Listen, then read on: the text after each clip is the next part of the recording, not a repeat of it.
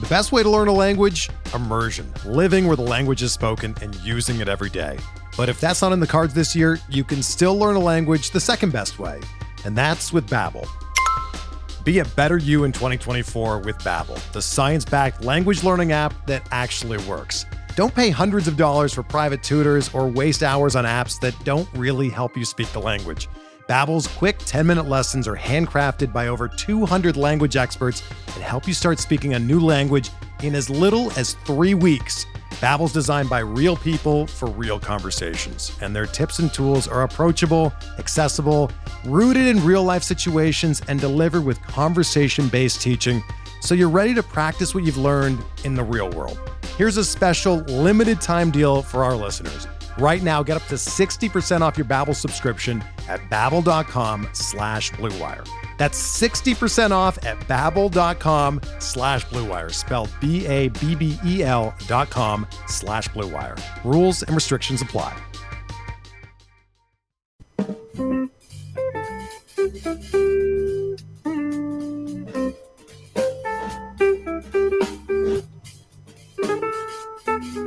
Welcome everyone to Season 2 of Long Ball Legacies, the podcast where we dive into the myths, the legends of baseball, and the players who made us fall in love with the sport and tell the story of this beautiful, beautiful game.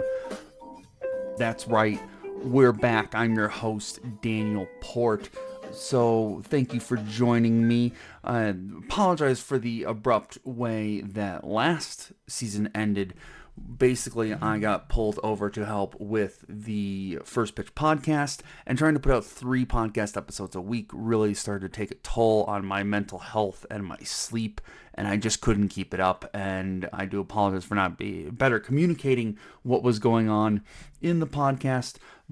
And we're ready to kick off Season 2 here. To start things off, the season will likely be every other week, coming out on Saturday mornings, so keep an eye out for that. We're hoping this season to not just explore some of my colleagues and peers' favorite players that got them to love the game, but we're also going to try and dive into some of the bigger names, talk about Ruth, talk about Mantle, talk about Clement, just really dive into some of the players that define the game as well. So keep an eye out for that. It's going to be a really fun season. Alright, so with all of that out of the way, I want to jump into our topic for today. I'll be running solo here, but I wanted to address a fan request that a friend of mine has been bugging me to do for about 18 episodes now, and I thought now is the perfect time to kick off Season 2 here by acquiescing to that request. Today we're going to talk about 2 catchers who seemingly are linked for their entire careers. It's hard to talk about one of them without the other. They were on rival teams against each other, and it feels like their careers were spent butting heads against each other. If you've guessed it already, we're going to spend this episode talking about Jason Varitek and Jorge Posada. It genuinely is hard to contextualize either of these players' careers really without looking at them against each other. They were very different players, both in their personality and their gameplay style, and everything from their builds to how their teams were structured and their leadership styles and all these different things. Yet it's really just impossible, it feels like, to look at these 2 players without comparing them to the other one. So we're going to start here with Varitek in honor of my friend who requested that I talk about Varitek. And Varitek's such a fascinating player to talk about. I feel like you'll often hear me, if you follow me on Twitter or if you listen to me talk a lot of times about baseball, I get very frustrated when people will say something like, oh, we don't have a stat that measures that, or we don't have a thing that measures how much this player contributed or what they really meant. And 99% of the time I'm right when I say that. Someone talking about, oh, you can't measure hustle, and you can. We have lots of stats to do that. Or, oh, we can't really measure baseball IQ, and we absolutely can. Once again, we have lots of stats for that. Varitek might be the exception. He had a lot of great years as a hitter and as a catcher, and was a part of a lot of really good teams in Boston. He got 4 different no-hitters over his career. He had innumerable impact on the teams he played for, who would have run through a wall at a moment's notice for Varitek. It's just, I feel like we really have to talk a little more in hyperbole than we usually do when talking about Varitek. That's just how big of an impact he had without it appearing on the stat sheet. So we'll kick off things by looking at his career and going through year by year like we always do. But I just want to keep that in mind, that his contributions aren't fully captured in the numbers and some of the things that we'll talk about. He played for 15 seasons, all of them with the Red Sox. He caught for 7 playoff teams over his career. He's caught more games than any catcher in Red Sox history. He was a 3-time All-Star. He won 1 Gold Glove. Over his career, he accumulated 24.2 WAR. He's 15th all-time in putouts by catchers. He has a career double-digit walk rate. And while we'll talk later on about consistent excellence over a period of time when we look at Posada as a hitter, Varitek had a stretch of time where he was literally one of the best hitting catchers in the league and was up there in all-time numbers for catchers, but it was more of a short flash of greatness. Now, it's interesting in the way that when we talk about Varitek as a defender, before we kind of jump into the year stuff and his background and whatnot, I think history has started to shine more fairly on Varitek as a catcher. He was not considered a fantastic defensive catcher at the time, but the more and more we have looked at, the more and more we have dug into this, we found that Varitek actually contributed to the game in a way that didn't involve throwing out base runners or catching pop-ups or doing all those things that Varitek certainly wasn't elite at. But when you look at the numbers surrounding him, I mentioned that he's caught 4 different no-hitters over his career. For the time that he was the main catcher, Red Sox pitchers were the 10th best pitching staff in baseball by ERA. They were 5th in strikeouts and they were 3rd in WAR. And you combine that with the no-hitters, and it's clear that Varitek, if nothing else, was a master game caller and helped guide pitchers in a way that few catchers do, and the really great ones are elite at. Then you also look at when Varitek was playing, we didn't really appreciate framing pitches the way that we do now. And while he wasn't considered like an elite pitch framer, especially on the edge of the zone, he was considered above average at it and was much, much better at it than we imagined that he was. But mostly he was a really great physical catcher. He was really great at blocking pitches in the dirt and keeping pitches in front of him and preventing runners from advancing, all of those sort of things. There was a really great study done by Max Marchi at Baseball Prospectus a few years back. It was on this concept he had called catcher value created. And essentially he assigned a runs prevented statistic for catchers and for all the different aspects of catching. And if you look from 2008 to 2011, Varitek was 5th amongst all catchers by those rankings. So you're talking about a guy who maybe wasn't elite at any one thing as a catcher, but did so many things across the board and was an elite game caller. So I think he gets a little bit of a bad rap as a defensive catcher, and that's important, especially as we talk about Posada and the comparisons between the two. Now, Varitek is got an interesting background because baseball was always a big part of his life. He played actually in the Little League World Series, and he's only one of 3 players who played in the Little League World Series, the College World Series, and the Major League World Series. So he has played, if you want to think about it, on the big stage at really all the age levels that he could. He went to college at Georgia Tech. He was named College Baseball Player of the Year by Baseball America in 1994. He won the Dick Howser Trophy for National College Player of the Year in 1994 as well. And to this day, he is the only Georgia Tech player that has ever had his number retired. In addition, he participated in the Cape Cod League in 1991 and 1993. If you want to know a little more about the Cape Cod League, go back and listen to my episode from season 1 that I did with Pete Ball, talking about Evan Longoria, as he filled me in on what the Cape Cod League was and how, because he went to it a lot when he was a child. It's a really fascinating thing. Go listen to that episode. He really gets into good detail about what it is and how it works if you're not familiar with the Cape Cod League. But Varitek played in that in 1991 and 1993. He won the batting title and MVP of the Cape Cod League in 1993. He hit .371 that year. He was inducted into the Cape Cod Baseball League Hall of Fame in 2002. So Varitek had found success basically at every level of his playing career from the time he was a child on into the minors. He ends up representing the Team USA on the national team at the 1992 Olympics and ends up getting drafted by the Twins 21st overall in 1993. He does choose to return to college, though, and he gets drafted again in 1994 with the 14th overall pick by the Mariners. At this point, his agent, Scott Boras, we're all familiar with that name, encouraged Varitek to challenge the amateur draft system. Essentially, Boras felt that it wasn't fair to get stuck on a team that you didn't want to play for or that wasn't going to pay you enough, which the Mariners were trying to lowball Varitek. Basically, what Boras had him do was sign with a independent North League team called the St. Paul Saints. And what Boras claimed then, once Varitek had signed with the Saints, the Mariners no longer had any rights to that player because he was not an amateur baseball player anymore. He was a professional baseball player. And so he felt that he was not subject to the rules of the amateur draft anymore and could sign wherever he wanted and for whatever amount of money he wanted. Major League Baseball claims that Rule 4 applied in this situation, which would have kept Varitek subject to the rules of the amateur draft. But Boras continued to argue that Varitek was, again, now a professional baseball player, and so none of those rules applied. This became a bit of a sticking point over time, but really Varitek wanted essentially $850,000 from the Mariners to sign with them after being drafted, and the Mariners were only offering about $425,000. They end up finding a middle ground for $650,000, and Varitek does end up signing with the Mariners, getting drafted with them, and then entering their minor league system. Now, it's worth remembering at this time, before you wonder how a rookie is trying to have this kind of power, how he's not even played a drop of pro baseball, and he's already trying to leverage this sort of power over the team that's signing him. It's worth remembering at this time that Baseball America rated Varitek as the greatest catcher in college baseball history coming into this draft.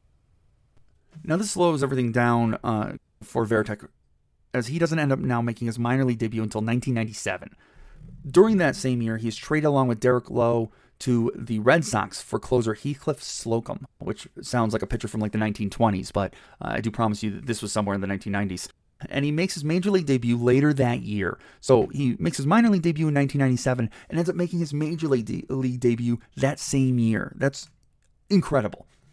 Now, he only has one plate appearance that year, and he gets a single in it. He ends up spending the 1998 season as the backup to Scott Hatterberg. Yes, that's Scott Hatterberg. One day we'll do a Moneyball episode where we'll talk about Hatterberg, but he does end up getting into 86 games, and he does pretty well. He hits .253 with a .716 OPS. He hits 13 home runs, but if he had stretched out over a full catcher season, that would have been for 20-plus home runs. He was 22nd of 42 amongst catchers with 240-plus plate appearances that season with an 81 WRC+.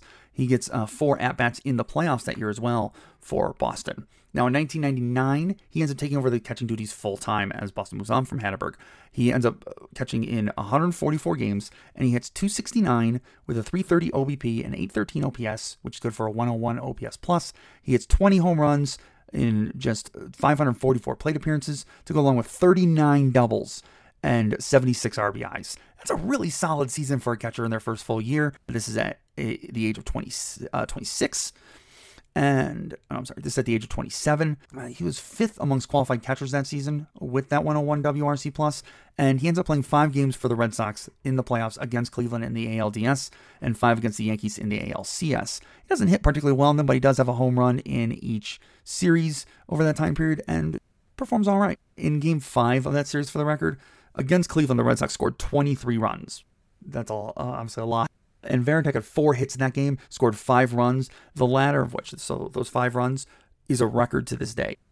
2000, he continues on as the full-time catcher, but has a step back offensively, which isn't unheard of after making the big adjustment for a catcher in the major leagues here. He hits .248 with a .342 OBP and a .730 OPS, which drops him back down to an 83 OPS plus once again. He does hit 10 home runs in 519 plate appearances with 31 doubles, but obviously is quite the letdown after that fantastic 1999 season from Varitek. Now, the Red Sox don't make the playoffs that season.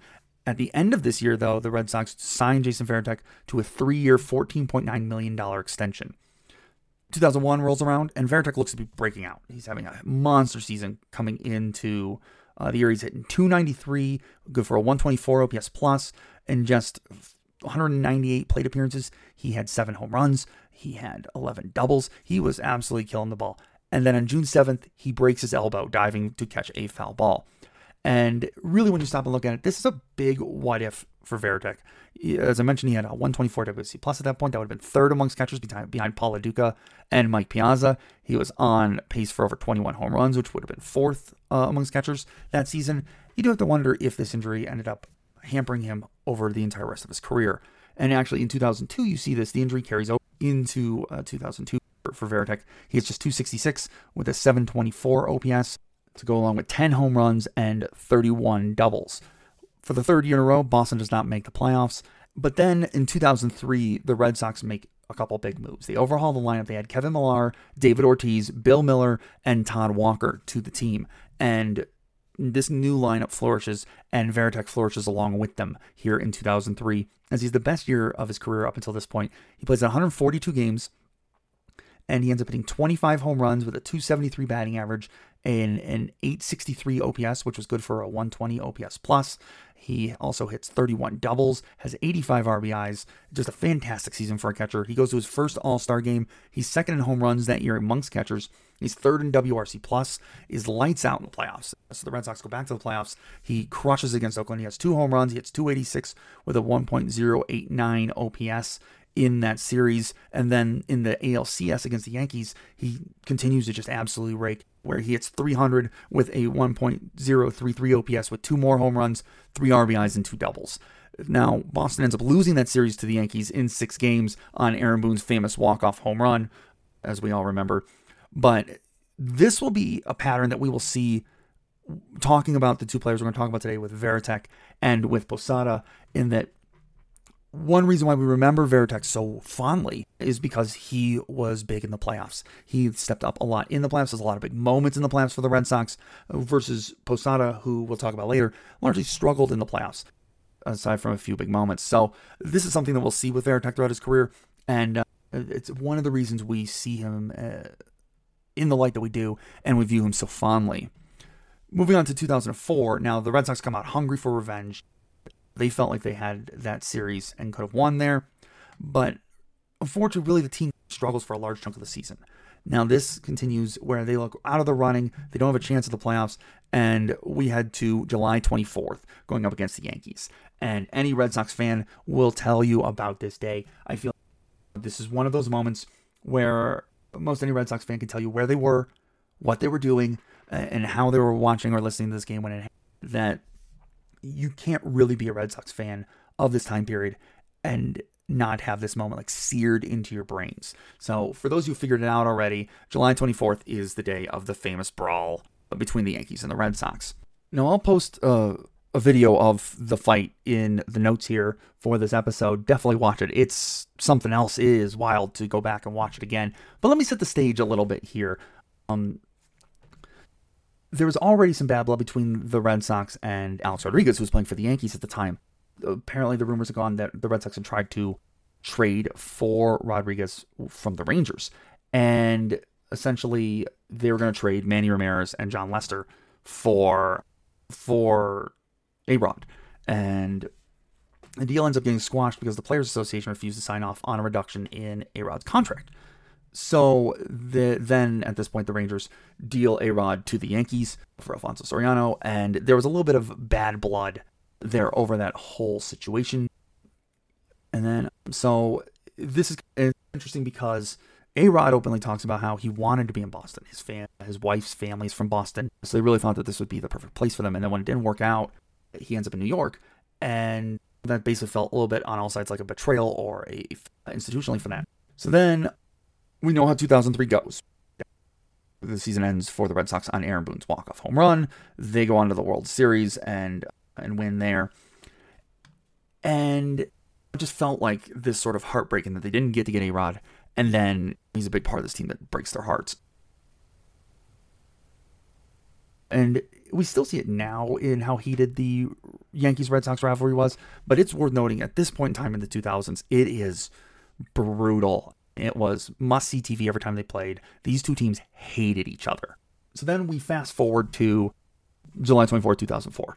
And there's a lot of wild things surrounding this game. It almost didn't happen. It was almost rained out.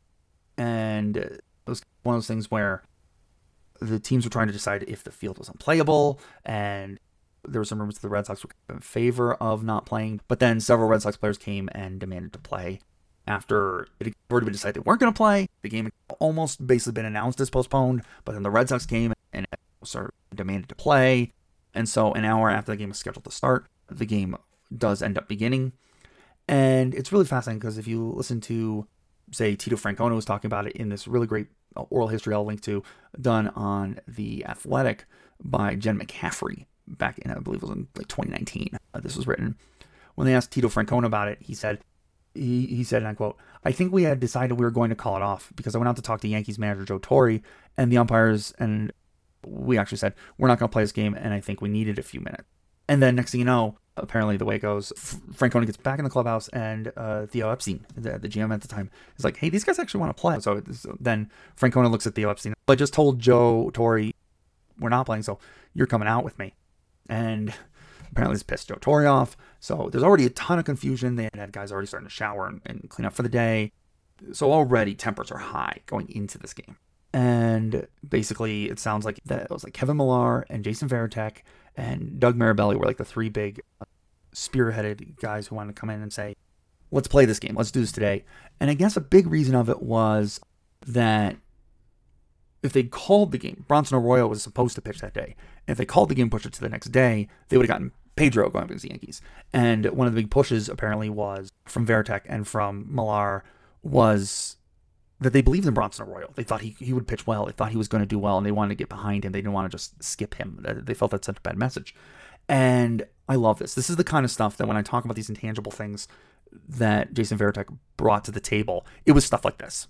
It was stuff to say, hey, no, we believe in our guys, and you can't act like you don't, right? There was also some other things about the Yankees were having to throw a guy, Tanyan Sturtz, out there instead of Kevin Brown, who was hurt at the time. So they were like, well, let's get the game in before they get fully healthy. There was all these different things. So the game starts, and nothing really happens until the third.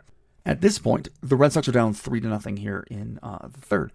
And A-Rod comes up, and apparently the way that it worked was the way the pitch sequence went down was Bronson Arroyo gets Rodriguez to swing and miss on a first pitch fastball, and he comes inside with another fastball on his hands for a ball. He went inside again with a pitch that gets clocked at about 87 miles an hour, so not very fast at all. Bronson Arroyo was not exactly known for having a fireball fastball, and it hits A-Rod right above his elbow on his left arm, and basically A-Rod gets pretty salty about it, throws his bat over the dugout, and he starts walking down the first baseline, and is taking his time and peels off his elbow pad, and you start to get the impression that A-Rod is acting like he thinks Arroyo hit him on purpose.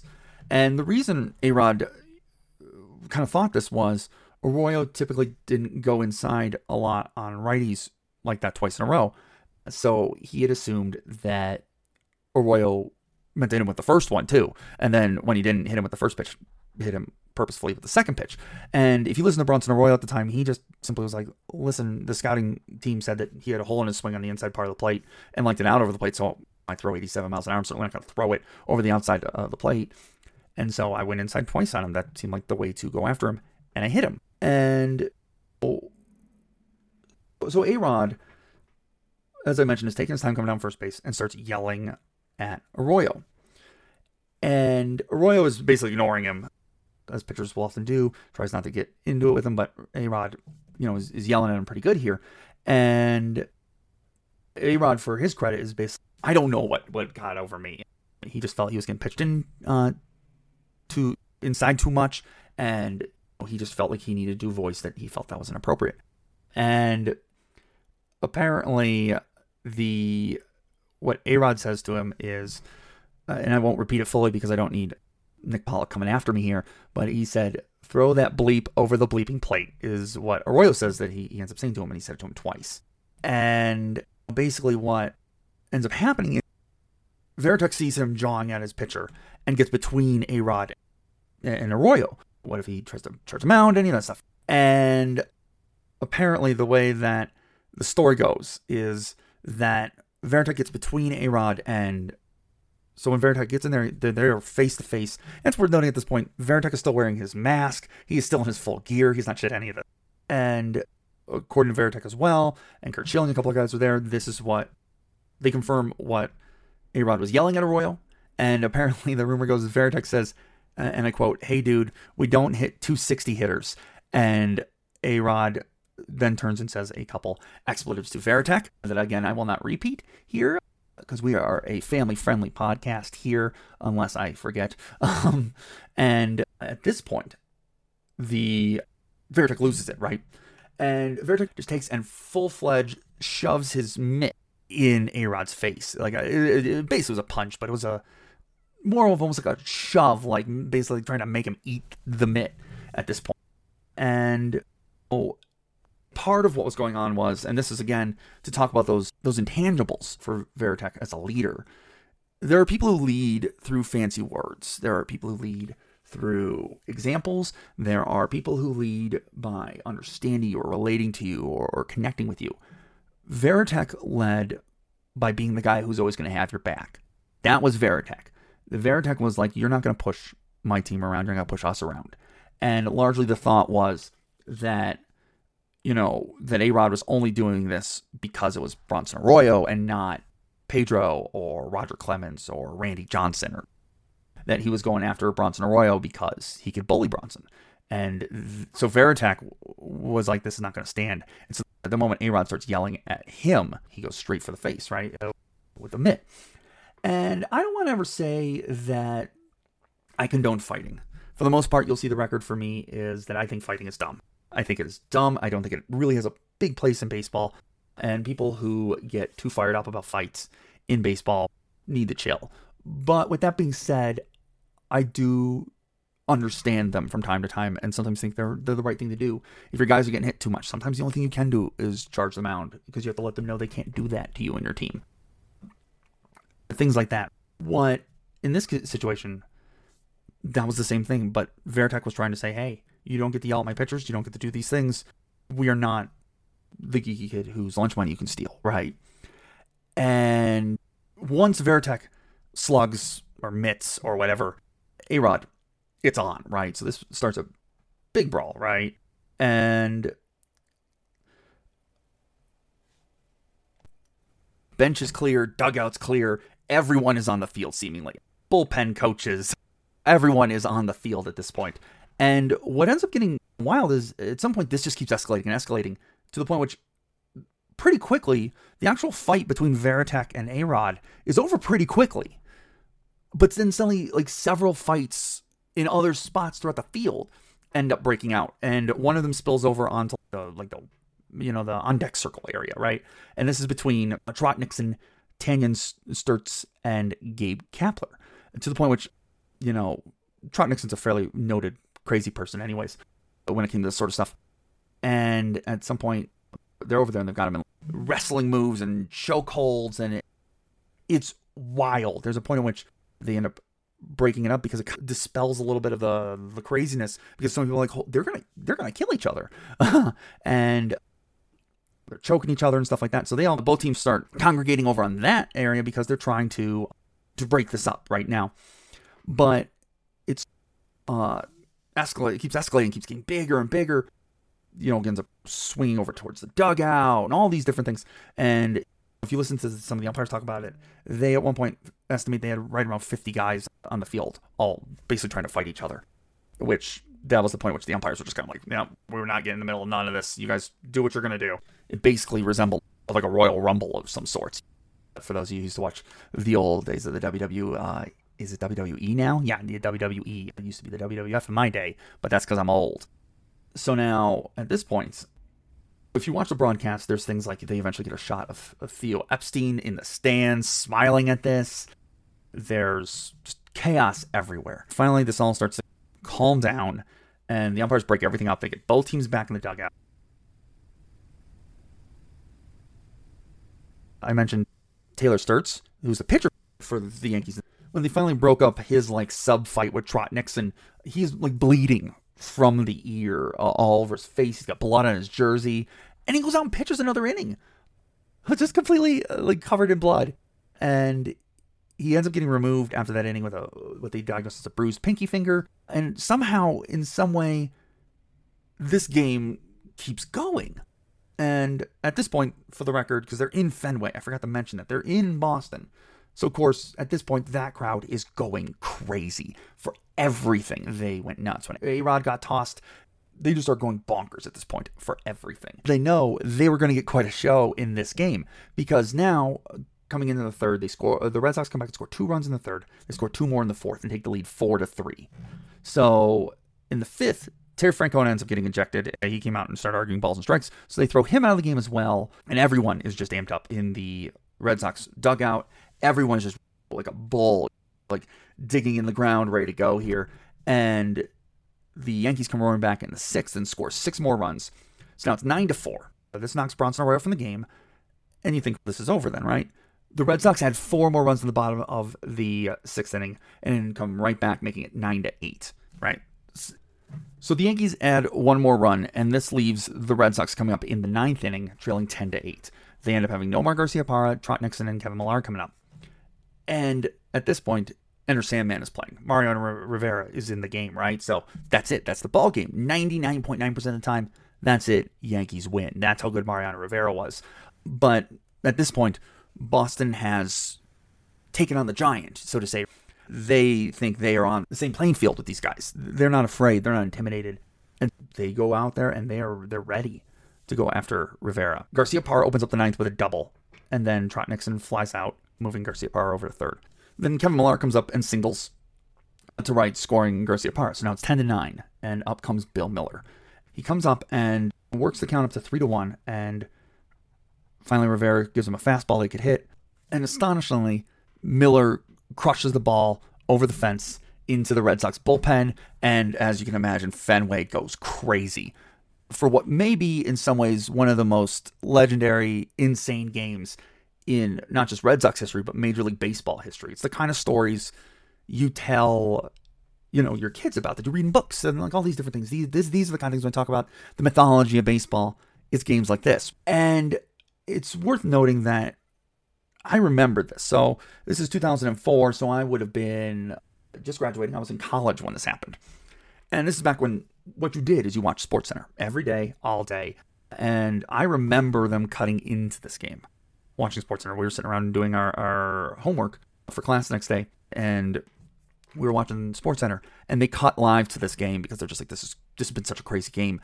And I feel like there's this period of time from somewhere in the 90s all the way through the mid to 2010 and on time period where that's how you could mark a time in history sports-wise. Is did SportsCenter cut to it? Was this something that they were like, you can't miss this? I get it. You want to know what's going on in the rest of the world sports-wise, but this is something you must see. So this game ends in pandemonium, right? The Red Sox walk it off, and it is the spark that sets this season free for the Red Sox. They completely turn the season around. They end up, it's wild, they end up trading Nomar Garciaparra. They acquire, I want to say Dave Roberts. Yep, Dave Roberts. They get Orlando Cabrera. They trade for Doug Minkiewicz. They were going to August 10.5 games out of first. And it didn't matter. Something had clicked with them, and they believed. And in fact, this new lineup, starting on August 16th, they end up winning 20 out of their next 22 games to make the playoffs. These are the sort of things that we make movies about, right? We don't make really right now great baseball movies. I miss them. But this is the kind of story you make a baseball movie out of. That is the stuff stories are made of. That is the core, the essence of sports and why we love them. And so how do you not get behind this? Before we get into the playoffs on this, let's talk Varitek. This season is fantastic.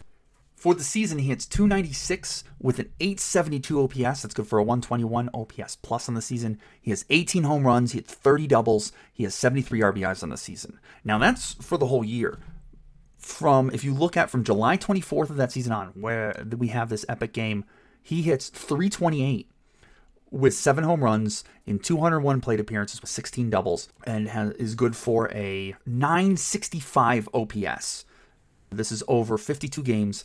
He was just on fire. The man was possessed the entire rest of the season from this moment on. So not only did he provide the spark that led the team to turning that season around, but he did too. Just utterly fantastic. His .125 WRC plus on the season was 4th amongst all catchers in the league that season, and his 4.1 WAR was also tied for 4th on the year.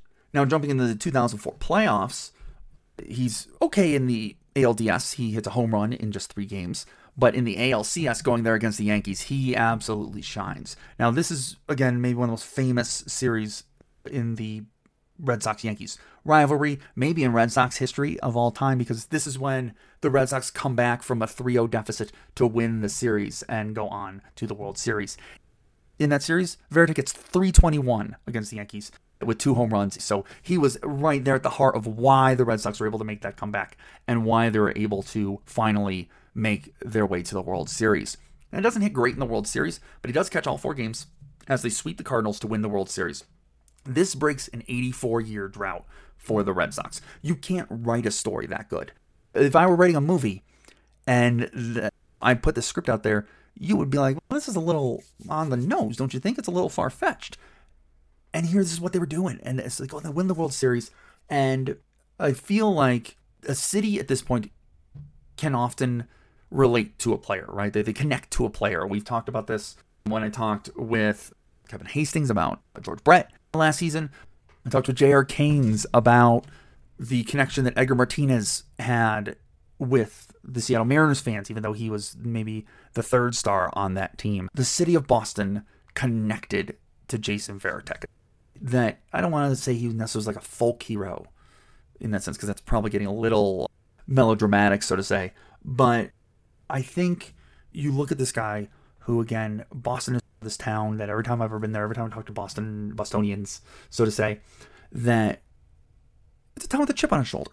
That's a town that both thinks it's the best and also tends to wonder, do other people think they're the best? And has a bit of a rivalry with New York, not just because of their sports teams, but just they are two cities in pretty close proximity, relatively speaking. They both kind of carry a chip on their shoulder and a bit of a superiority complex. But even with that, Boston was always the younger brother, so to say, the one that got bullied. And I think they really connected with Varitek because Varitek was the guy who said, no more. He's the guy who stood up. And it's just, it's hard to really quantify in the moment, in retrospect, to try and really describe what that connection must have been like, especially since I'm not from Boston, but maybe I'll have a Pete Ball on or one of my other Boston rooting friends on. Maybe they can tell me about it, but this was a big thing. And so Varitek quickly becomes a fan favorite and leader of this team. And it's worth noting, for the record, he's made captain the next year here. He actually signs a 4-year, $40 million contract extension with the Red Sox, and he's named captain. And I bring this up because only 3 Boston Red Sox have ever been named captain before. Jimmy Funks, Carl Yastrzemski, and Jim Rice. 3 of the greatest baseball players of all time. And then Jason Varitek. That gives you an idea of just how much he not only meant to the fans, but to the team. They looked at him as the leader of this team. And at the time, there were actually only 3 captains named by their teams in the majors at the time. Derek Jeter and Paul Konerko. So this was a big deal for a guy who was not necessarily like the star of a team that had a lot of stars on it. It's just a really fascinating thing to see, again, both how he connected with the people of the town and with this team. So now, 2004 carries on into 2005, and Varitek does not let up off the gas for a minute. He has another fantastic season. He plays in 133 games. He hits 22 home runs while hitting .281 with an .856 OPS and 30 more doubles that season. He had 70 RBIs. He is fantastic. He ends up with a 122 OPS plus and has a 124 WRC plus, nearly matching his mark from the year before at 125. So he is just absolutely crushing the ball. Ends up putting up another 3.5 WAR. He goes to his second straight All-Star game. He wins a Gold Glove and a Silver Slugger award that year. This is his third straight year with an OPS plus over 120. It was the 4th of his career. He had 55 extra base hits, which again, for a guy who's not that fleet of foot, is pretty good. And this year is not without drama on the Red Sox, so to say. Pedro ends up leaving that year. Pedro Martinez does, for the Mets. And they end up signing David Wells and Matt Clement to replace him. They do end up winning 95 games, which ties the Yankees for first place. Again, the Yankees have had their way with this division for God knows how long. This is huge to go and tie them while winning 95 games, which is just a ton. They're deemed, unfortunately, to end up in second place because essentially the Yankees had the head-to-head tiebreaker, winning 10 games to 9 games in their head-to-head matchups. The Red Sox were easily the best offense in baseball that year.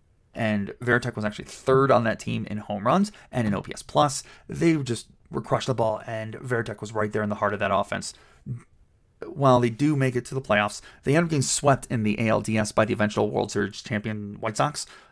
You can't fault Varitek for this. He hits 300 in the series. Really was one of the few Red Sox who hit well in that series. So that ends 2005. Now moving on to 2006.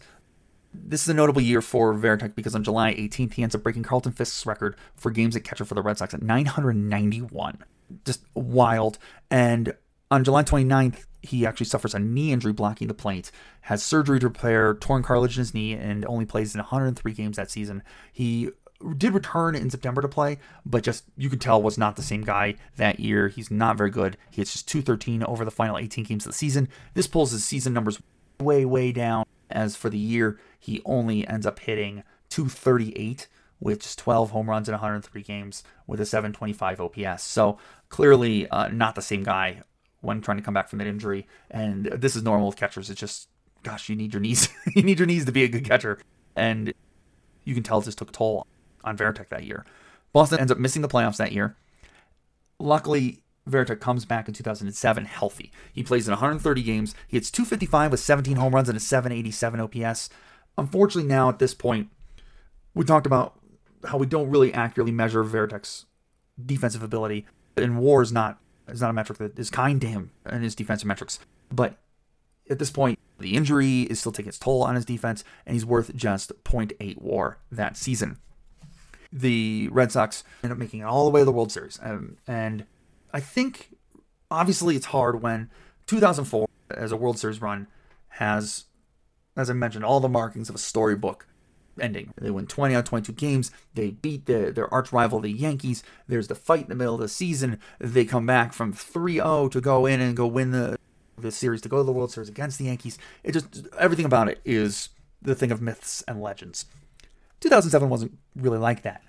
And so this kind of flies under the radar a little bit. And a lot of people forget they won this World Series and don't give, frankly, enough credit for it. And especially considering the Red Sox dominated all season long, they took the division lead on April 18th and never lost it. This is a team starting to blossom and really take over. They go to the playoffs, and Boston wins the ALDS against the Angels. Varitek doesn't hit particularly well. He only had a .454 OPS across 3 games, but it's a 3-game sample. Means nothing.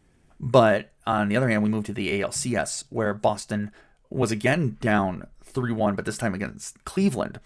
And he's a huge force for their comeback. He hits for an .845 OPS across 7 games with a home run and 3 doubles.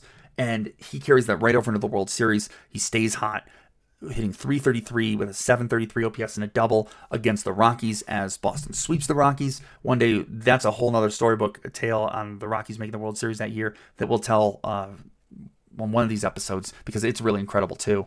But the Red Sox win the World Series. Varitek is at the heart of it.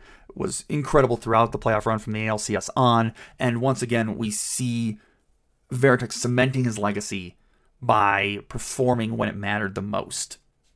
In 2008, Varitek makes his 3rd and final All-Star game. He was chosen by the coaches, and a lot of people kind of hint that this was a more like well-deserved Lifetime Achievement Award. He didn't have a great season. He only hit .220 with 13 home runs in 131 games, as really clearly he's starting to slow down overall. And so it does feel like a Lifetime Achievement Award, which is perfectly valid. He earned it, right?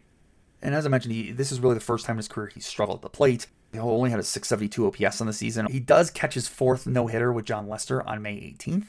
And then Boston does make the playoffs. Now, at this point, Varitek struggles. They lose to the Rays in the ALCS. And this will be the last time Varitek makes the playoffs. And it's worth noting at this point, Varitek is 36. So it's not that shocking that a guy put that much mileage on his body, who had major knee injuries as a catcher, that has caught over 1,000 games at this point in his career, that he's starting to break down at 36. That's not surprising, and it shouldn't surprise anyone. But moving to 2009, he signs a 1-year, $5 million deal to stay with the Sox.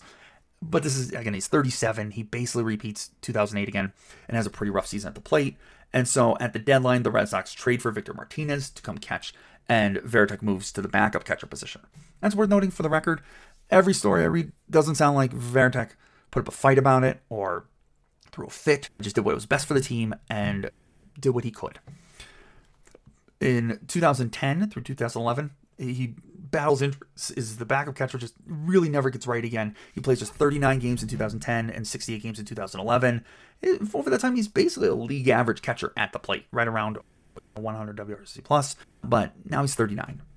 And basically knowing when it was time to call out a career, Varitek retires there in 2011 at the age of 39. In 2012, he's named a special assistant to the GM for the Red Sox, where he ends up remaining in that position until 2018. So he never even really walks away from baseball, just jumps right into seeing how he can continue to help the Reds.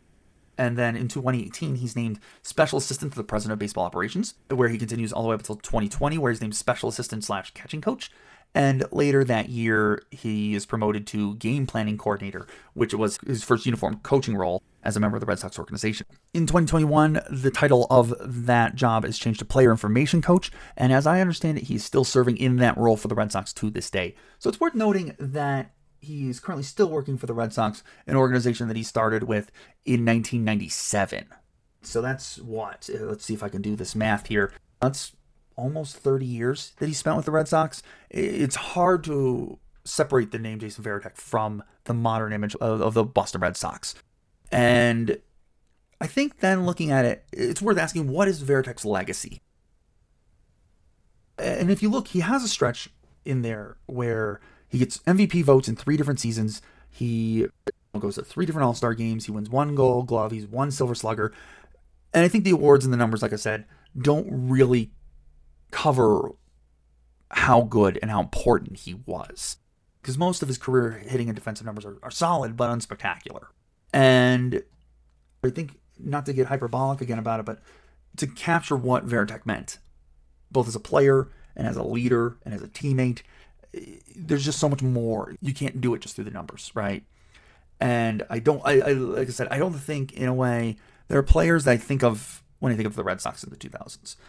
Pretty much, after David Ortiz or Pedro Martinez, the third name that comes to my mind is Jason Varitek.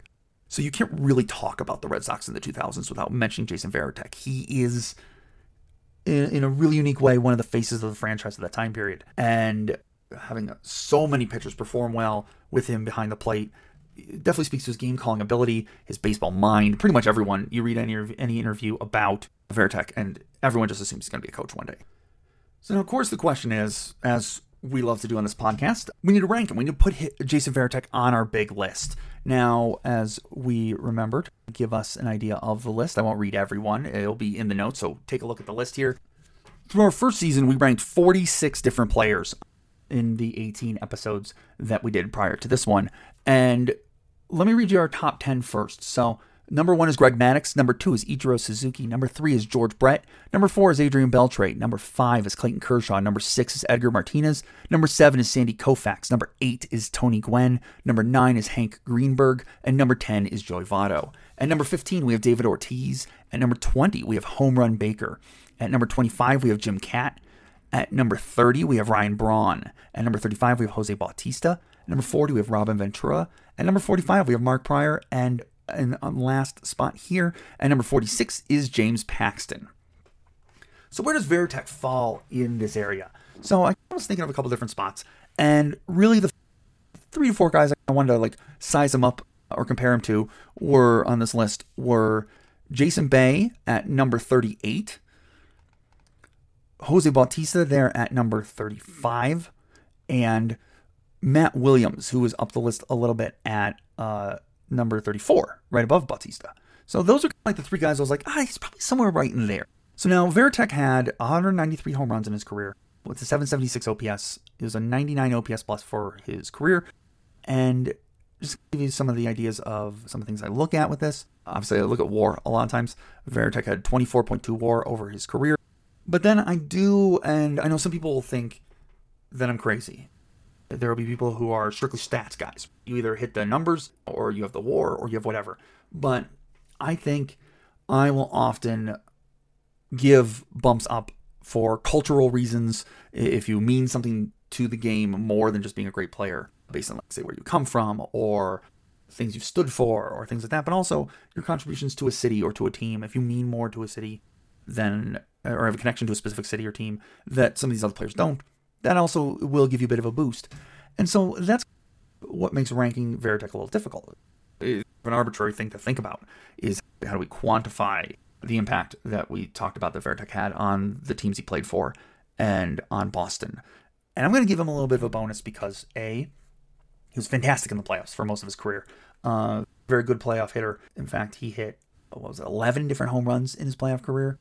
And then you throw in 2004, the fight, that season as a whole. Give him a little bump for playing for the same team for his whole career. So to give some of these comparisons here, like I said, Varitek had 193 home runs. Jason Bay had 222.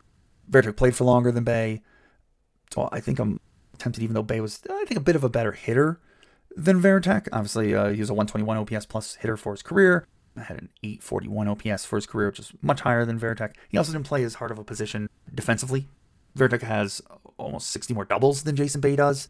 And they're right around the same amount of RBIs. So I think I look at them as being fairly even in that sense. They're also pretty close in WAR. Varitek had 24.2 WAR, whereas Jason Bay had 24.8 WAR. I look at those two as being the same in terms of WAR. Then I give Varitek the bump up for being a much better defender. He had 8.8 defensive WAR over his career, whereas Jason Bay had negative 7.6. And then when you throw in the cultural parts of his leadership and his big performances in the playoffs and breaking the curse of the Bambino for the Red Sox and winning that World Series and just being the leader of that team, I give him the bump up. So I'm going to put him at, if nothing else past Jason Bay, there at 38. So what about Jose Bautista? Obviously, Bautista hit way more home runs. Bautista had 344 home runs to basically 1.5 times what Varitek had at 193. He was a 124 OPS plus, obviously way above Varitek's 99 OPS plus. Bautista had 36.7 WAR compared to Varitek's 24.2 WAR. You look at it and say, okay, he's got almost 12 WAR on him, but then you go to the defensive WAR, and Bautista was even worse than Bay, negative 7.9 defensive WAR. So obviously Varitek was a much better defender at a much more difficult position to defend. I think that matters. And Bautista has obviously some big moments for Toronto. It's literally the greatest bat flip of all time. And I think Bautista, while he probably didn't mean as much to Toronto as Varitek did to Boston, he still meant a ton to Toronto and gave Toronto fans a lot of big moments. And it was a big performer in the playoffs. So I think that's right where my sweet spot is. I don't even necessarily need to look at Matt Williams, who I have ranked one ahead of Bautista. I think I've got Bautista here over Jason Varitek. So that seems to be my sweet spot. So out of the 46 players that I've ranked so far, I would slot Jason Varitek at number 36 between Ke'Bryan Hayes and Jose Bautista. I think it's a good spot for him. I think it's a spot that pays proper respect to what he contributed and still being honest about his performances and the entirety of his career overall. So I think that's a really respectable spot for him, a really important spot for him. I really like Jason Varitek there at number 36. So that wraps up talking about Jason Varitek. Before we jump over and start talking about our second player, let's take a short break. Welcome back. So now it's time for us to jump in and talk about the second player in our little duo here, and that is Jorge Posada. And I feel like I can hear the Boston fans booing here in the back of my mind as I mention Posada. And like I said in the beginning, I feel like these two players are intrinsically connected. They're combined, right? I cannot really, in my head, imagine one without the other. And my take on Posada, before we dive into the specifics of his career and whatnot, is just as like constant. For you Lost fans out there, Penny might be Desmond's constant, but I feel like through the 2000s, if you're a Yankees fan, Jorge Posada was your constant, right? And I think about when I talked with Andy Patton about Jamie Moyer, that sometimes a player can mean so much to a fan base because they just were there for all of it. All of the great memories, all the great things that you think of, that you associate with that team, they were there for it. And they were consistent and producing through that time period. And that's how I think of Jorge Posada, is this guy who just, every Yankees memory I have, and I don't root for the Yankees, but obviously they are pretty ubiquitous, especially during this time period where they absolutely dominated. I can't think of the Yankees of this time period without being Jorge Posada's face that kind of comes up there. It's basically Jeter and Posada, right? So jumping into Jorge Posada's career, and what's going to be fun is as we go through is he turns out to be one of the better hitting catchers of all time, but we'll dive into that a little more. But it's really fascinating to me that basically both Posada and Varitek have the bulk of their careers from 1997 to 2011. So again, the connection between these two guys is just crazy. He has a 17-year career. He's a 5-time All-Star with 5 Silver Sluggers. He's 28th all-time in games as a catcher with 1,574. He's amassed 42.7 career WAR throughout his playing career. And it's interesting. Obviously, with a catcher, you always have to keep the numbers in mind. That, if you set true slugger expectations for anyone but a few catchers throughout history, you don't get the right perspective for catcher numbers. So keep in mind, if you get 20-something home runs because they don't get the full 600-700 play opportunities that other hitters do, that's really good, right? But he was also a bit of a jack-of-all-trades hitter. He hit for average, he hit for some power, lots of doubles. He did a little bit of everything. And to go into some of the things that he accomplished, to give you an idea, Posada is one of only 5 catchers all time with 1,500 hits, 350 doubles, 275 home runs, and 1,000 RBIs. The other 4, Johnny Bench, Gary Carter, Carlton Fisk, and Ivan Rodriguez. That's really good company to be in if you're talking about who are some of the greatest hitting catchers of all time, right? Of all the catchers in the Hall of Fame, only Yogi Berra has better numbers in all 3 of the major categories when I think of average home runs and RBIs. So, again, we're talking about one of the best hitting catchers ever. He has the 8th most home runs in Yankees history. Now, to go to the beginning, Jorge Posada was born in Puerto Rico in 1971. His father was a Cuban who fled Cuba to get away from Castro. He had served 2.5 years in prison for speaking out against Fidel Castro, and he fled to Puerto Rico. And Posada's mother, who was Dominican. His father ended up serving as a major league scout for over 40 years for the Yankees, the Astros, the Blue Jays, the Braves, and the Rockies. His uncle Leo had a short 3-year career with Kansas City in the 1960s. So baseball was a part of Jorge Posada's life growing up from the very beginning, just like Varitek in that way. He ends up getting drafted. He technically got drafted by the Yankees twice, but he gets drafted by the Yankees in 1990. At the time, he was an infielder. They were worried that he didn't quite have the speed to stick as an infielder, so they ended up moving him to catcher. He was highly rated for his hit tool, for his attitude, and he ends up reaching AAA in 1993. He flies up the minor league systems, then sits at AAA for 3 years. He gets a 1-game call-up in 1995, but does not get a plate appearance. He then, in 1996, comes up for 3 different stints throughout the 1996 season. He gets just 1 hit and 15 plate appearances. Is mostly there at the time for defensive purposes. Finally, in 1997, he gets brought up as the backup for then catcher Joe Girardi. Now, he hit .250 in that season with 6 home runs, 12 doubles, and 25 RBIs in just 60 games, which if you put that over like a full season is a 16 home run, 32 double pace with a 101 OPS plus. Not too bad for your first big stint in the majors. The Yankees go to the playoffs that year, and they lose in the ALDS to Cleveland, who would eventually go to the World Series that year, and lose. Tears, so many tears. In 1998, Posada becomes the main catcher. He catches 111 games that season. He hits .268 with 17 home runs and 63 RBIs, puts up a season of 3.1 WAR with a 112 WRC plus, a 115 OPS plus. That's with an 824 OPS. He was 7th amongst catchers that year with over 300 plate appearances in WRC plus. He was 5th in home runs, all while playing at least 20 games fewer than everyone who was above him in home runs. And he was 5th in WAR with that 3.1 WAR mark. The Yankees go to the playoffs that year again, as will be often repeated throughout this whole section. They beat Texas in the ALDS. Posada plays in 1 game, getting no hits and 3 plate appearances, and they beat Cleveland in 5 games in the ALCS. Posada gets 2 hits in 15 plate appearances, including a home run. Finally, then, in the World Series, they sweep the Padres in 4 games, and Posada plays in 3 of those games, getting 3 hits in 9 at-bats with another home run. And we talked about with Varitek how a big part of his legacy and a big part of how we remember him is performing in the playoffs when the games counted. And while it would appear that Posada also is going to do that, he tends to actually struggle for the most part in his career in the playoffs. This is really one of the few playoffs where he comes up big here in the World Series against the Padres here. But this was also seen as Posada's coming out party. So then in 1999, Posada plays in 112 games, hitting .245 with 12 home runs and 19 doubles with 57 RBIs. So this is a bit of a down second year, kind of like Varitek did. It seems like I wonder if it's a trend amongst catchers to once you start getting acclimated to the big leagues and you start trying to learn how to catch in the big leagues, if there's like a sophomore slump there. He's a 93 WRC plus. He's worth 1.2 WAR. He drops all the way down to 16th in WAR amongst catchers that season, 15th in WRC plus. The Yankees go all the way to the World Series again and win in a sweep over the Braves. Posada plays in just 6 games overall, but he does hit a big home run against Boston in the ALCS that year.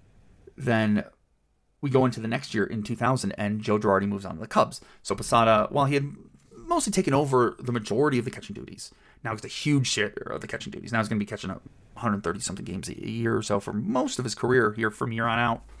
And this clicks with him. He responds beautifully. He hits .287 in 151 games with 28 home runs, 35 doubles, and 86 RBIs. And that's fantastic for really any hitter, let alone a catcher. He has a 943 OPS in the season, which is good for a 139 OPS plus. That was 5th amongst catchers.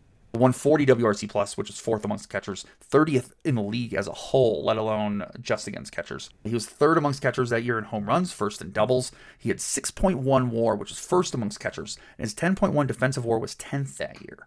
He had a 17.1 walk rate, which is 7th in the entire league, let alone amongst catchers, where he led catchers. in that category. And he ends up going to his first All-Star game. He wins the Silver Slugger Award that year. The Yankees go to the playoffs, and win the third consecutive World Series over the Mets. Now, this is where we start to see Posada kind of struggle in the playoffs. He musters just 11 hits over 16 games with 5 doubles and 5 RBIs across the entire World Series run. And that's a trend we'll start to see throughout most of his career here in the playoffs. Now, 2001, he does not let up at all. It's more of the same as Posada. Hits .287 with 22 home runs, 95 RBIs, and 28 doubles in 138 games. He goes to his second straight All-Star game. He wins his second straight Silver Slugger Award. His 120 WRC Plus was fourth amongst catchers that year. His 22 home runs was also fourth amongst catchers that year. He had a 838 OPS with a 118 OPS Plus. Go figure. That also was fourth amongst catchers that year.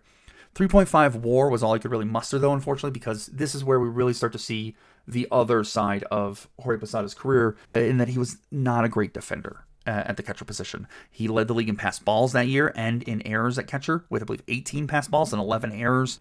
And these numbers will drag down his WAR total throughout his career. As I mentioned, he got up to about 42 WAR. You have to wonder what could have been if his defense had been better. Could he have gotten up in the 50s or the 60s and really had a great Hall of Fame argument instead of just being a borderline Hall of Famer like he is right now? So it's a shame, because he really was a fantastic hitter. This time, this is 2001, the Yankees go to the World Series again, but this time they lose to the Diamondbacks in 7 games in what is one of the more memorable World Series of all time, coming in New York after 9/11. That was really a World Series to remember. I remember that very fondly. He does hit a home run in that World Series, and he hits 2 home runs and 3 doubles in 17 games across that World Series run. Otherwise, it's not hit for a great average, really, or on base percentage. But he really had left his mark on this World Series run against Oakland in the division series. He had a big solo home run that won them a game. It was the only run scored in the game. And in that same game everyone remembers the play Jeter makes in this game, where he cuts the ball off and flips it behind him to prevent a run being scored. And what a lot of people forget is that it was Posada on the other end of that flip. So he's who catches the ball and makes a really fantastic tag to make the out happen. So it's worth noting that while Jeter gets all the glory for that, Posada makes a really nice play there as well to prevent that run.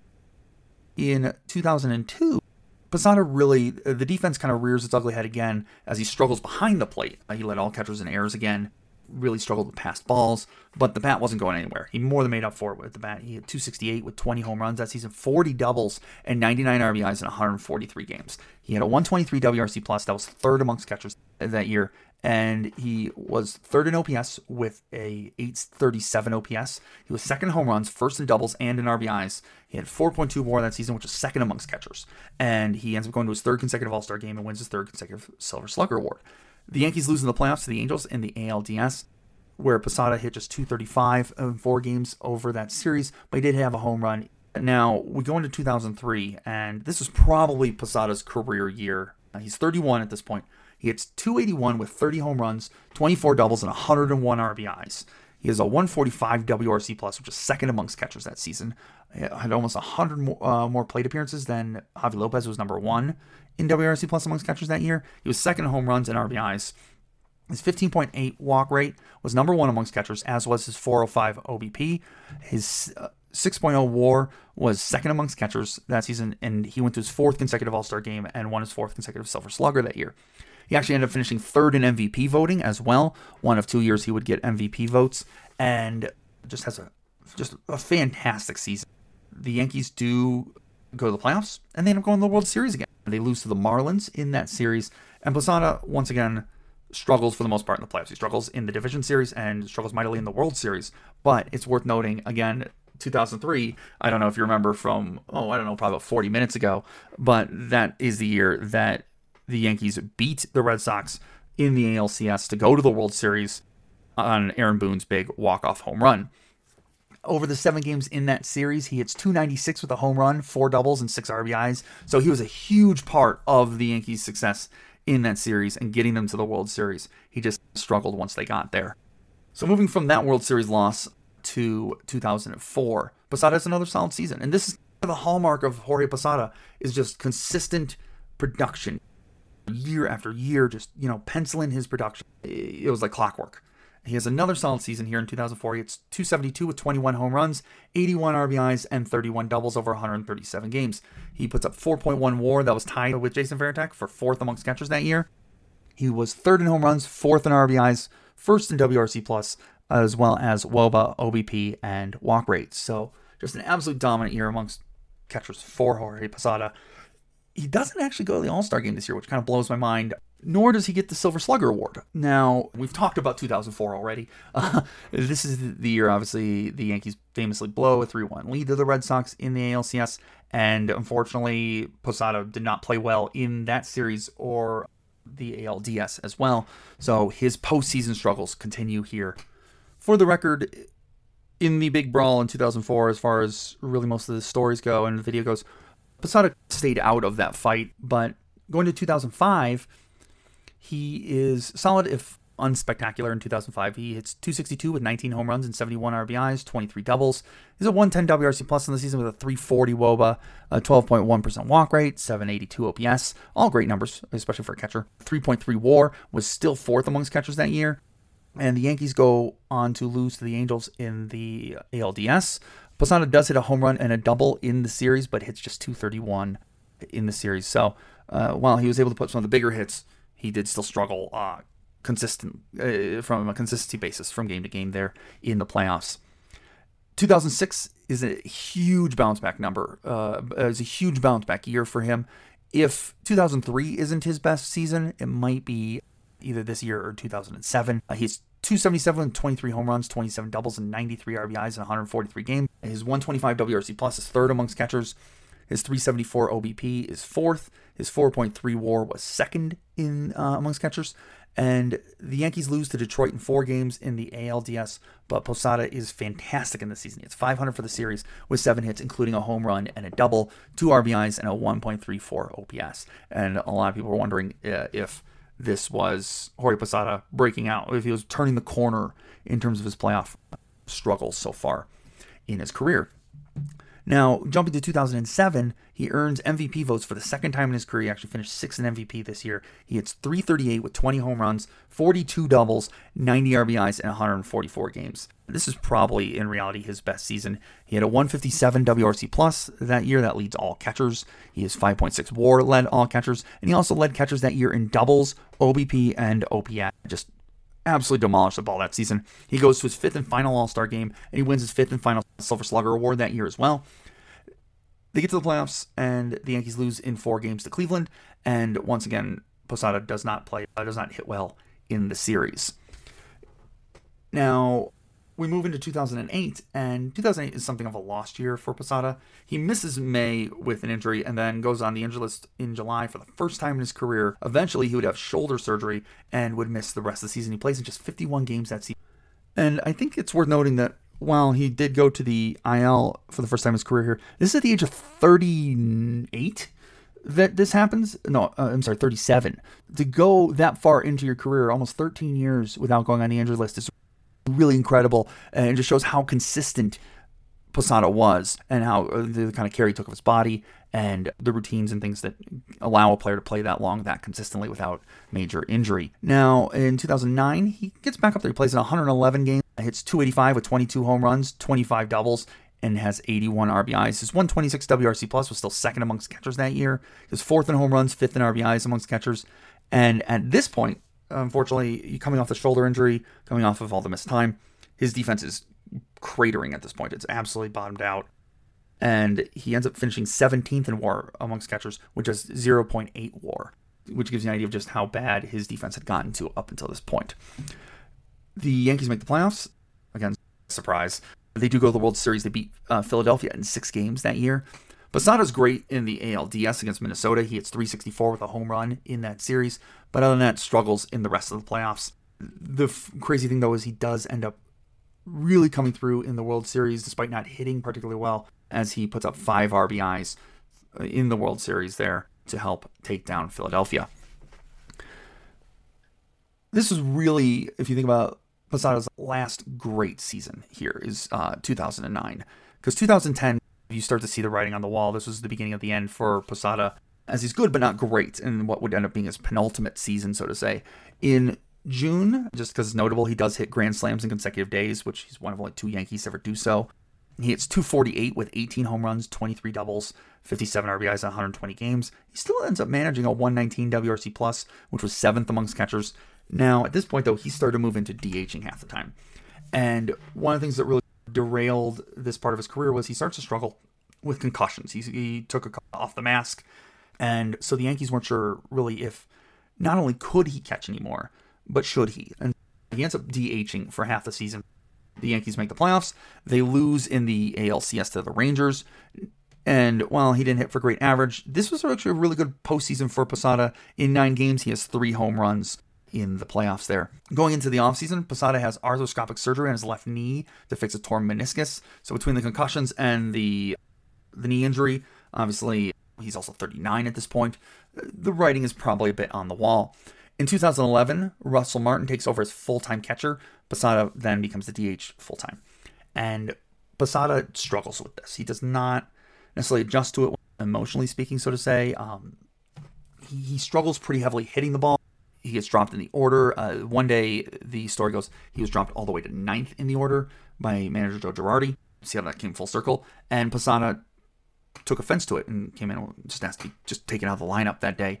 And it did not go over well in the media. It did not go over well with the clubhouse. It did not go over well with really anyone. And Posada comes out and says, I felt like I wasn't being treated right, that people weren't always being straightforward with me as I wanted them to be, or treated me as I deserve. And you're starting to see this kind of also head towards a little bit of a messy breakup.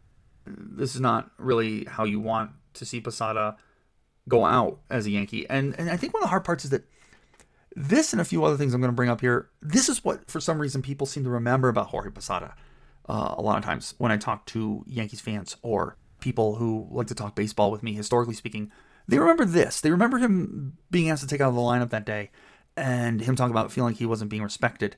And it's just mind-boggling that, like, this situation seemed to invalidate everything that came before it to a lot of people. And that was just weird to me. For the season, he hits just .235 with 14 home runs and 44 RBIs in 115 games. He hits below 100 WRC plus for the first time since 2000. And this was for only the second time in a full season for his career that he had a WRC plus below 100. That's just remarkable consistency throughout your career. The Yankees lose in the playoffs to Detroit in the ALDS. Luckily, Posada gets to end his Yankees career with a bang. He hits .429 over the 5 games that they played in that series. They head into the offseason, and the Yankees let Posada know they're moving on. That he's not going to be the catcher. They're going to stick with Martin. And Posada, rather than sign with a different team or play for a team that's not the Yankees, chooses to retire. And one of the weird things that happens with players like this, I feel like, is I think a lot of times the Yankees do this a lot. I know my team, the Guardians, do this a lot, and I hate it when they do it. But oftentimes when a team will part ways with a player, suddenly you turn around in the media, there's just trash being thrown out there. Like, all this stuff starts coming out. And you always have to take it both seriously, but with a grain of salt as well, because you don't know what the agenda of the team is, or of the player, or any of those things. But there were rumors that he had a reputation as a whiner, and they talk about, like, at the beginning of the 2011 season, he mentioned not liking being the designated hitter, catching, and that he was upset about, well, because he was the DA, he was being excluded from meetings with the catchers to discuss strategies, and it sounded like he and Joe Girardi butted heads, and a lot of that was that for Posada, Joe Torre, the legendary Yankees manager for most of Posada's career coming up till 2008, was like a father figure to Posada. And that's how Posada often describes him, as another father in his life. And that was a big deal because his relationship with Girardi wasn't like that. He literally, I think, was once quoted, I'm paraphrasing, but said something along the lines of, Joe Torre's like a father to me. Joe Girardi was just a manager. And they seem to butt heads. I guess Posada would, according to Mark Feinsand of the New York Daily News, Posada had a propensity to ignore Girardi's instructions at times. He would disregard scouting reports and call pitches on the fly, sort of in defiance of what Girardi was telling him to do. And Girardi's kind of a no-nonsense sort of guy anyways. So it's not surprising they butted heads over this. So all these things come out as referendums on Posada. And like I said, you take them with a grain of salt. I remember them being very impactful at the time when they came out, because it seemed very contrary to the Jorge Posada I had watched, and I don't know how to weigh them or take them, like I said. But now the question is, what is Posada's legacy here? Now, he's a part of a Yankees run that includes 6 trips to the World Series, including 4 World Series wins, and that is a dynasty, especially in baseball. From 2000 to 2010, Posada led all catchers in home runs. He was second in WRC Plus to Joe Mauer over that time period, and he had an 872 OPS. He led all catchers in WAR over that time period. I think of his connection to Yankees fans. One of my favorite things from when I was a kid, and when Cleveland go play the Yankees, you'd hear the crowd, if it was in New York, whenever Jorge would come up, they'd yell, "Hip hip Jorge." And I thought that was really fun when the crowd starts doing stuff like that they've really connected with a player. And I think you have to keep that in mind, that Jorge Posada was a player that was there for all the great moments of that Yankees dynasty and was just the constant. He was the consistent thing that was always there, and the fans really connected to him for that. He was on 14 postseason teams throughout his career. So if you think about it, he had a 17-year career. That means he went to the playoffs 14 of the 17 years he played in the majors. That's incredible. He is 3rd all-time in walks amongst catchers. He is 9th all-time in OBP and 8th in slugging amongst catchers all-time. His 121 OPS plus ranks 12th all-time. And if you look and say, this guy's an incredible hitter, why is he in the Hall of Fame? And it's because of his defense. He was not a good defender at catcher. When we talk about, say, some of the intangibles at catcher that we see with Jason Varitek, like how he called games or things like that, we don't really see evidence of that with Posada. And so his defense is what kept him from the Hall. And it's one of those big what-ifs of if he could have even been an average defender or even slightly above average defender at catcher for most of his career, would he have racked up 50 to 60 WAR and really had a great shot at the Hall of Fame? What if he had stayed as an infielder, maybe played second base or something? These are the what-ifs that make me think about that because his defense does pull down and weigh down his numbers for what is otherwise a really great hitter. He was one of 7 catchers to have at least 8 seasons with 20 or more home runs. I believe all of them, but I think it's Buster Posey and one other catcher who is not eligible yet, and I can't think of right now. All of them are Hall of Famers. And his 275 home runs is 9th all-time amongst catchers. So, again, we're just talking about a very impressive hitting machine at catcher who was just a constant for Yankees fans across one of the greatest Yankees dynasties of the modern era. But really, to wrap things up, where does Jorge Posada rank? Where on our all-time list does he rank? And obviously he's going to go above Varitek. I try to give as much weight to Varitek's intangibles here as I can, but at some point Posada has almost 20 WAR on Varitek at basically over the exact same time period. So I think you have to put him at the very least above Varitek. But if I'm putting him above Varitek, then we ask ourselves, how does he compare to, say, Bautista, right? And while Bautista, has more home runs, not as many home runs. Bautista had 344 home runs.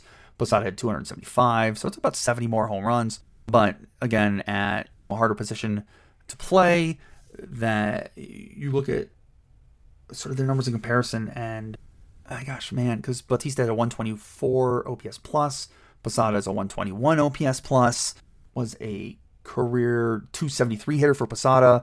Bautista was a career 247 hitter. Actually, looking at it, career OPS is 848 for Posada. Bautista was 836 for his OPS. That's an interesting one. I think I definitely put him up above that. Posada hasn't beaten RBIs, hasn't beat in. And I look at it and go, you know what? Yeah, I'm going to go past Bautista here. So then we start jumping up. And I want to kind of take a big leap up because we got Matt Williams at 34. And I think if I'm applying the same logic for Bautista to Williams, I think that still fits. Same with Prince Fielder at 33 and Moises Alou at 32. And Alou is one I really thought about because they have very similar numbers. I think Alou is like 42.3 WAR, something like that for his career. But I think I put then Posada above Alou for then what he means to Yankees. And at some point, winning 4 World Series with him behind the plate, that counts extra, right? So I think you throw in the 11 postseason home runs, which ironically is the exact same that Varitek had in his career in the postseason. Ford is sitting at 31, and that's an interesting. Someday I'm going to get someone to set me straight on Whitey Ford and how to accurately evaluate him and his performance. There's a part of me that feels like he rides the coattails of basically being on the greatest baseball team of all time. But he was also very good. It just helps to have, Mantle and Maris and all of them hitting on your team. So I don't know what to make on Whitey Ford, and someday someone's going to set me right on how to properly evaluate him. But I'm going for now put Posada above Ford. I'll put, then we got Ryan Braun at 30. And I'm going to put him above Ryan Braun. because, in my opinion, if you go back and listen to the episode he did on Ryan Braun, it's hard to not view everything he did then as a tainted legacy. So I knocked him down a little bit for that. He's already that high because he was so good and because he won an MVP. But I think I'm going to put Posada above Braun here. So then it really boils down to Shawn Green. Do I put him above or below Shawn Green? And looking at Green's sort of career numbers, Green has 328 home runs. So he's got a beat there, but not by as much. He's got more stolen bases with 162. But then if you come down here, their numbers are very similar. Green had a career 850 OPS, whereas Posada was right around there as well. I think. So I'm torn because I want to put him up above Green. Green offensively, he hit 283 for his 15-year. Posada hit 273, so he's got to beat there. All those stolen bases and the home run boost matter. The only trade-off I'll say that throw me off a little bit is just that Green was also a terrible defender, and it's hard to ding Posada versus Green, Posada's defense, when Green was also terrible at defense. But I think looking at it, I think this is the right spot. So I think what we're going to do here is, I think Jorge Posada, because I'm not going to put him up above Evan Longoria. I don't think that's right. So I think I'm going to put him right here between Shawn Green and Ryan Braun. So that will make him our new number 30. Awesome. Fantastic. So that is our episode. We've talked about Jason Varitek and the 2004 season to remember, the brawl that kicked it all off, and just what he meant to Boston and Boston fans. And we talked about sort of his nemesis, the yin to his yang, the light to his dark, the whatever sort of opposites you want to use in Jorge Posada for the Yankees. Just a fun way to look at two players' careers who were both peers and competitors against each other, whose careers spanned almost the exact same time and went about things in slightly different ways. This was really fun. I enjoyed talking about these two guys. And again, thank you for your patience. Welcome to Season 2 of Long Ball Legacies. I'm really excited to have y'all here and to have y'all join me here as we continue to talk about baseball. I'm hoping to have some fun stuff lined up for us coming up soon. We're going to get into some big names, like I said, and really kick things off. As always, you can make requests if you want a player to have us specifically talk about, or if there's any feedback, or if you want to argue with me. You can always reach the podcast and myself on Twitter using the @LBLegacies name. And you can also just shoot us an email over at longbelllegacies@gmail.com, and I'll try to get back to you ASAP. Hit us up with those requests or any feedback you may have. So thank you so much. Have a great rest of your day, and we'll see you in 2 weeks.